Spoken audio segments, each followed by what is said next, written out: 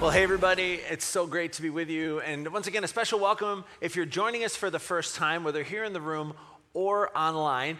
We're in the third week of a series that I've called Castaway. And as I mentioned, it's one of the most intriguing sets of talks that I've ever put together. It's based on a framework that I developed for an assignment that I was given years ago during a seminary class called apologetics. Now, apologetics is a fancy word used to describe the ability to articulate why you believe what you believe. Not a bad thing for pastors to be able to do, if you stop and think about it. Anyway, the assignment for the class was to imagine that you found yourself stranded on a deserted island that upon exploration wasn't completely deserted. Because one morning while you're out for a sunrise stroll, you come upon a guy who's been living alone on the island for years. And now, not surprisingly, he was overjoyed to find another human with whom to talk, and so you spent the next few hours getting to know one another. You talk about your family, your favorite books, your favorite foods that you can't eat while you're stranded on a deserted island, your favorite brand of sunscreen, which you ran out of, and eventually what you did for work back on the mainland. Well, as soon as you confessed to this guy that you had been trained as a pastor, the conversation turned to religion. And he confessed that though he's often been fascinated by people of faith, he's never seriously considered becoming one himself. He said that he just never felt the whole supernatural thing was necessary in order to make sense of the human experience. And then he asked, how you came to believe in God and in Jesus. And the assignment for the class was to submit an outline of what you might say in a hypothetical situation like that. And the content I developed for that assignment became the foundation for this series. Now, what I want to do briefly is just review if you haven't been with us, because each week these talks kind of build on one another. And in week one, I began by laying out as best as I could the case for a creator. In other words, I chased down the answer to the question of how any rational human, someone who's trying to be honest about the world in which we live, could come to believe that we are not here by accident. And I noted that for me, in the end, after considering all the evidence that we have so far, and more comes out all the time, the evidence given us by astronomers and physicists and biologists and geneticists and other nerds, right?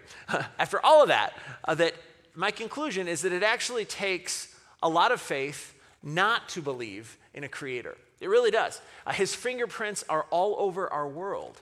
Or maybe better, our fingerprints are all over his world. And if you didn't catch that talk and it sounds intriguing, you can go back and watch it anytime on demand on the website. So anyway, that's what we talked about in week one of the series. And then last week, as the hypothetical conversation with Beach Dude rolled on, I made the somewhat obvious observation that if there is a creator, then something has gone wrong, like really wrong. If there were an original, in the beginning sort of design or blueprint for the human experience, then there's no way that our present reality reflects it.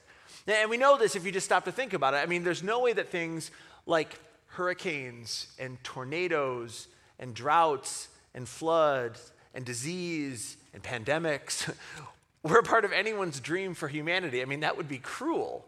So at a very deep level, something's wrong with our world or something's wrong in our world. And as I mentioned, at least to me, there's actually more to it than that. Because if we're honest, something isn't just wrong with the world. Something is wrong with us or in us too. Maybe you've noticed, we humans just don't always do what we know we should do. And this has been the case for a very long time. I love how a pastor named Paul articulated this in a letter to Christians living in the city of Rome 2,000 years ago, a letter that later made its way into the New Testament of our Bibles. Here's what Paul said. He said, "I do not understand what I do." And again, this is a pastor, so this gives me some hope for myself. I do not understand what I do. For what I want to do, I do not do. But what I hate, I do. For I have the desire to do what is good. So that's a plus. But I cannot carry it out. That's a minus. He says, "For I do not do the good I want to do, but the evil I do not want to do. This I keep on doing." Now, aren't those some great verses, right?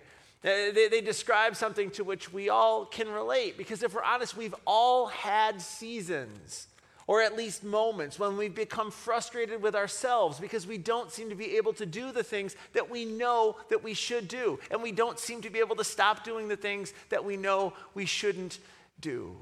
And it's not just that we make mistakes. Like we talked about this last week. I mean, a lot of the wrong things that we do them on purpose.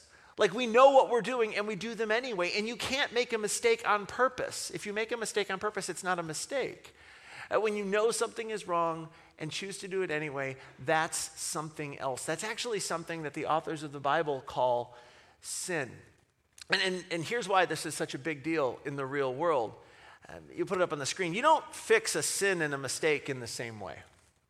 I mean, when you make a mistake, when you forget someone's birthday or you accidentally take a wrong turn near Ann Arbor that sends you in the direction of Livonia and eventually some flat tires, hypothetically speaking, of course, right?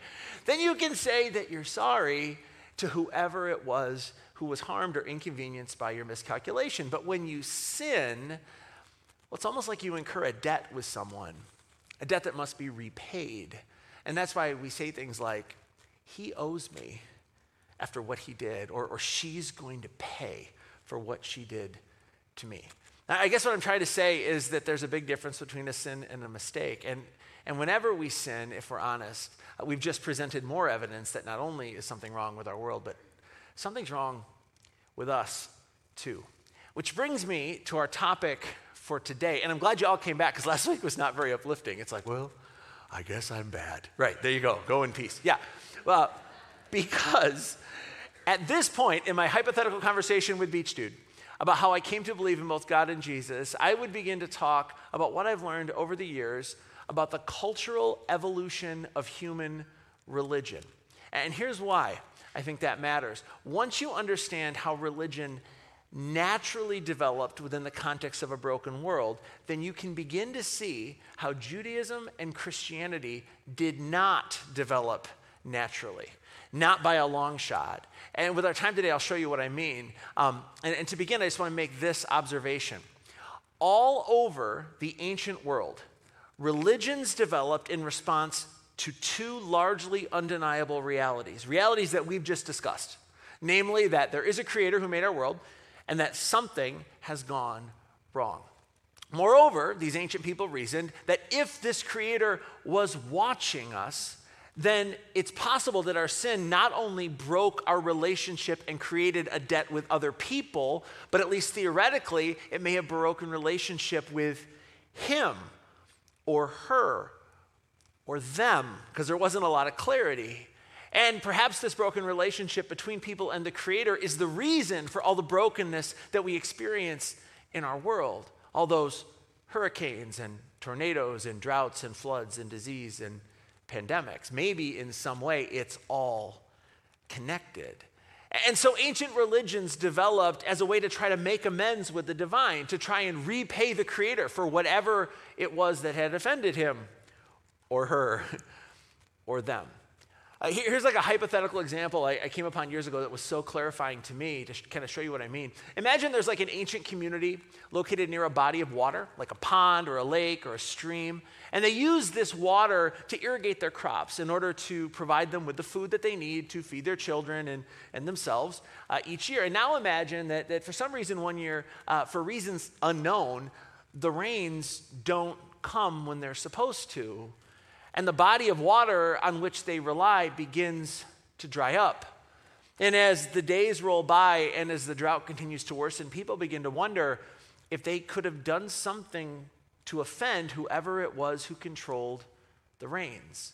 And this was no philosophical exercise. I mean, if the rains didn't come soon, the community would have to relocate. I mean, to stay where they were would be to risk starvation. And so, as I imagine it, one night around a campfire, there's a conversation among the village leaders or the village elders, and they wonder aloud if the pain that they're experiencing was in some way punishment for the wrong things that they had done, like either as individuals or as a community, because again, there's no clarity. And maybe if there were a way for them to apologize and make things right with whoever it was who controlled the rains. And would there be a way for them to repay the debt that their sin may have incurred with him or her or them?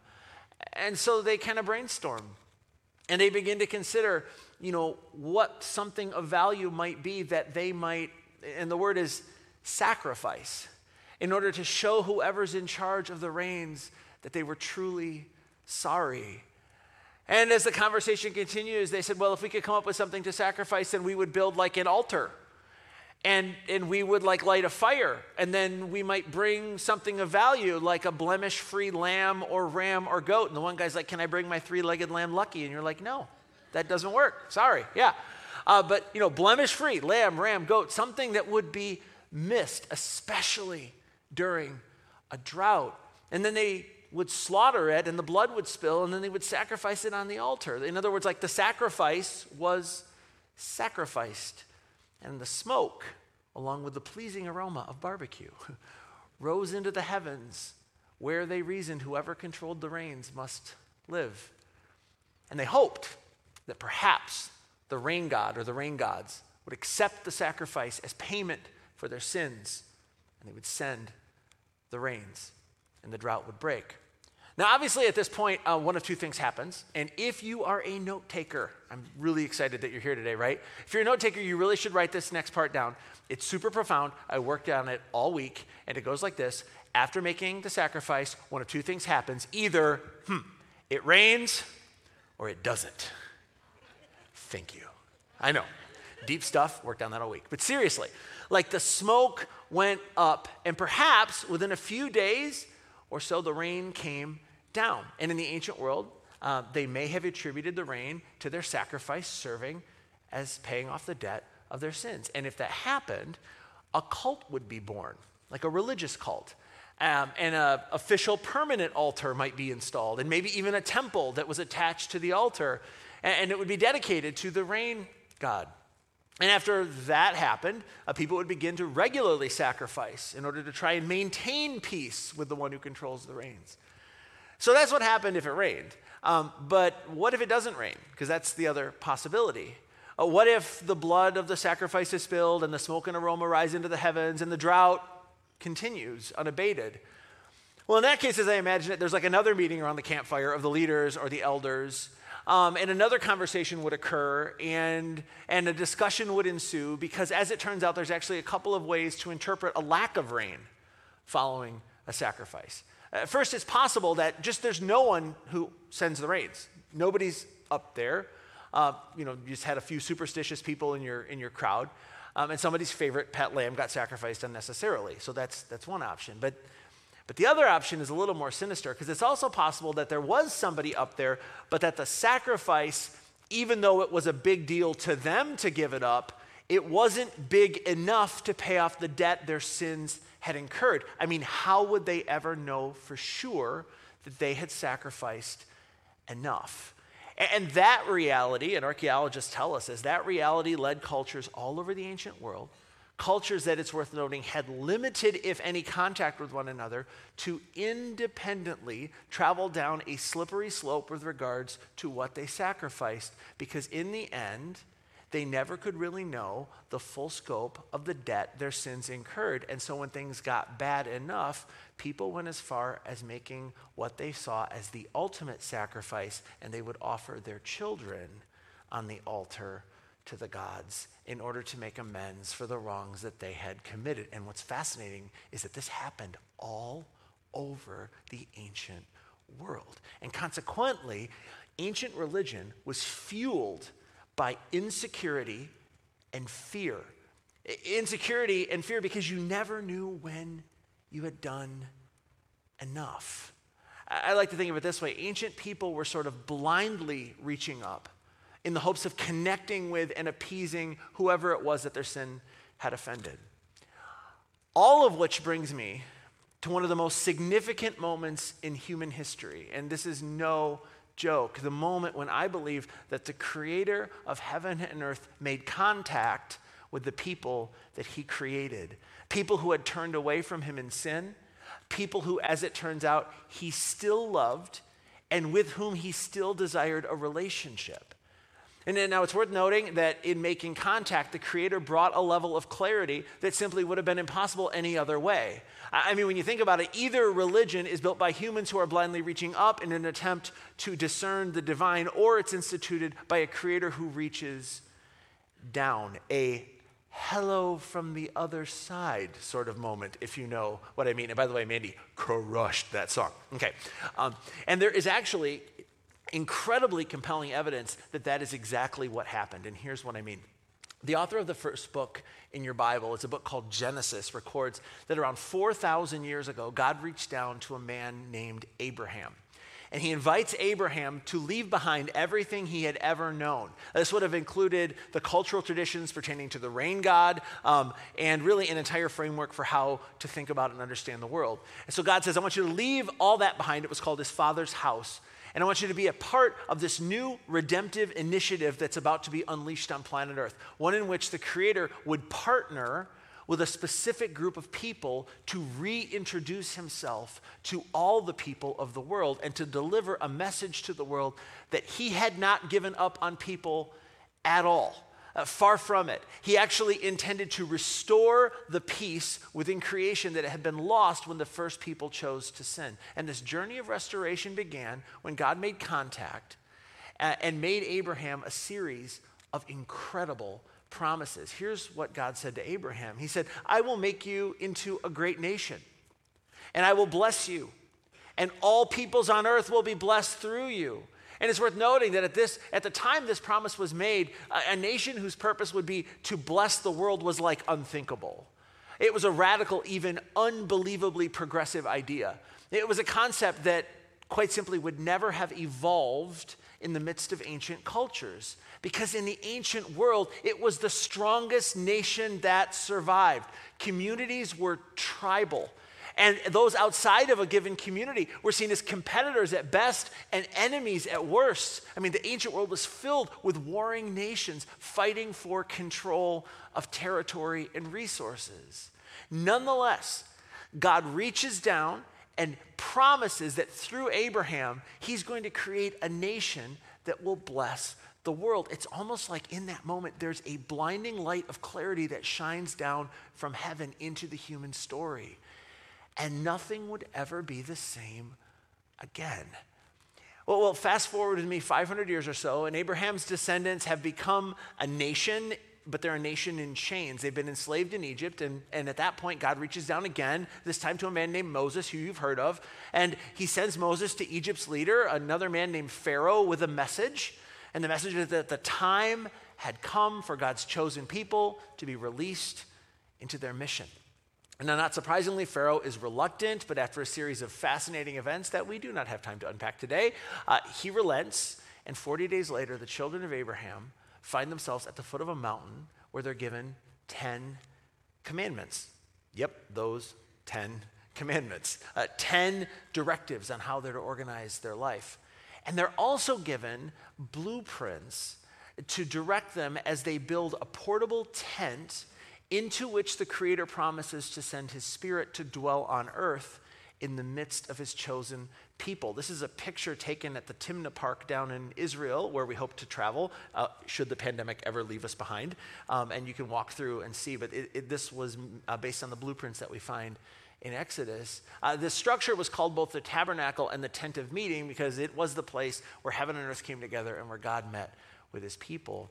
And it came along not only with the instructions for the tent, but with the instructions for a sacrificial altar, which you can see in the picture here, and a system by which people could pay for, the technical word is atone for, their sins. But perhaps most shockingly, they also included limitations for what needed to be offered.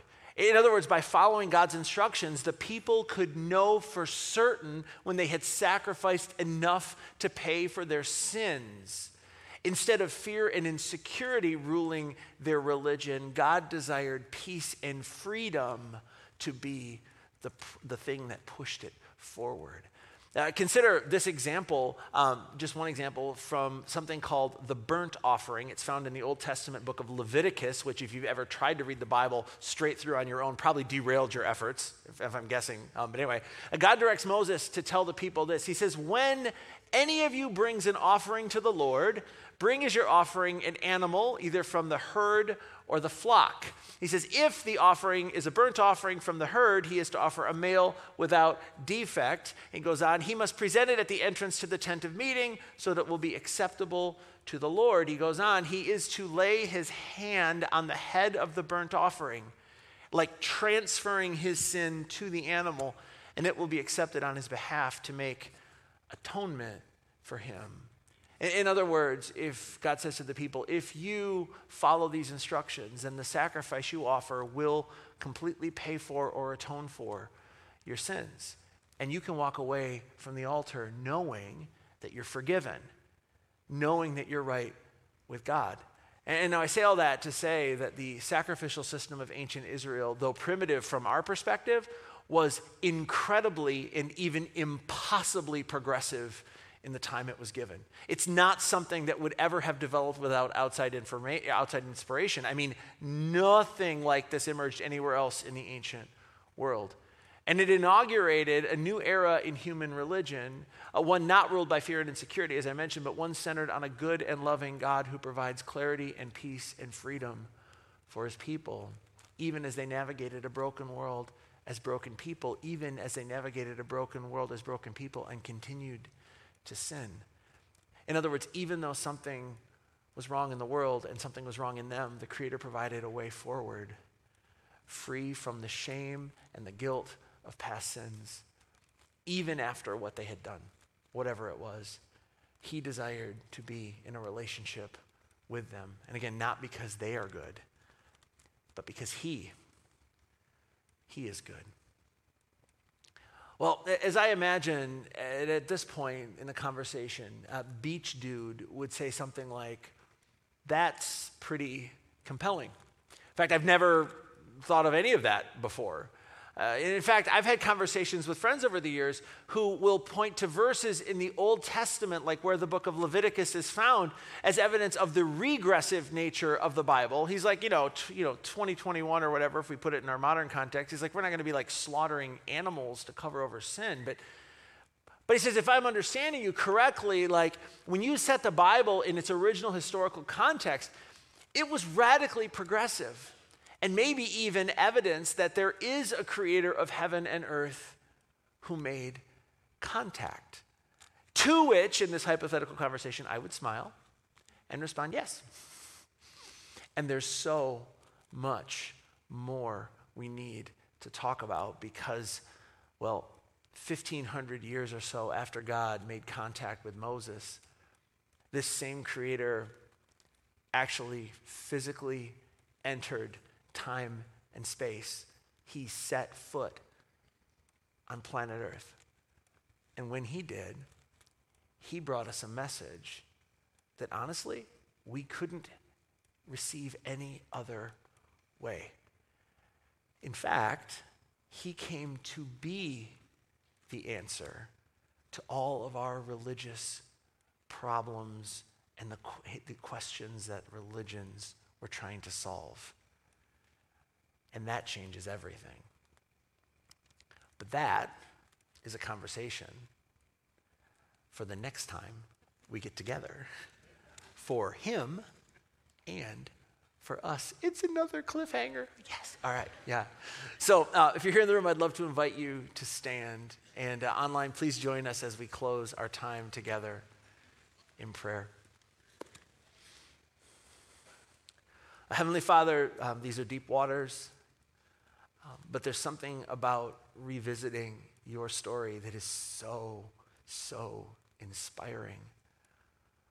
It's wonderful that you would not only create, but that you would re-engage in a broken creation with a plan to restore the peace that was lost. We thank you that your plan is so much greater than simply the management of sin. You desire people to walk with you in this life and to be a light in this world.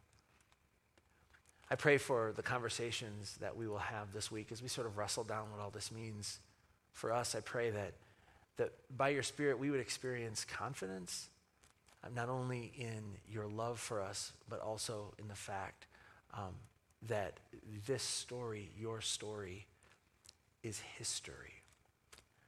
And that changes everything. And so for today, we thank you for the grace in which we stand. We thank you for Jesus, the author and perfecter of our faith. We thank you because we know where the story goes from here, and we know of the cross, and we know of the blood, and we know of the Lamb who was slain, the once and forever sacrifice that we may participate in. And we look forward to revisiting that chapter in your story the next time that we're together. But for today, I ask that your grace and your peace would be on us all as we navigate a broken world, as broken people, many of whom have been redeemed or rescued by the blood of Jesus. And for that, we will be forever grateful. It is in his name, the name above all names, that we pray. And everyone said, amen. Grace and peace to you, friends. We'll see you back next week.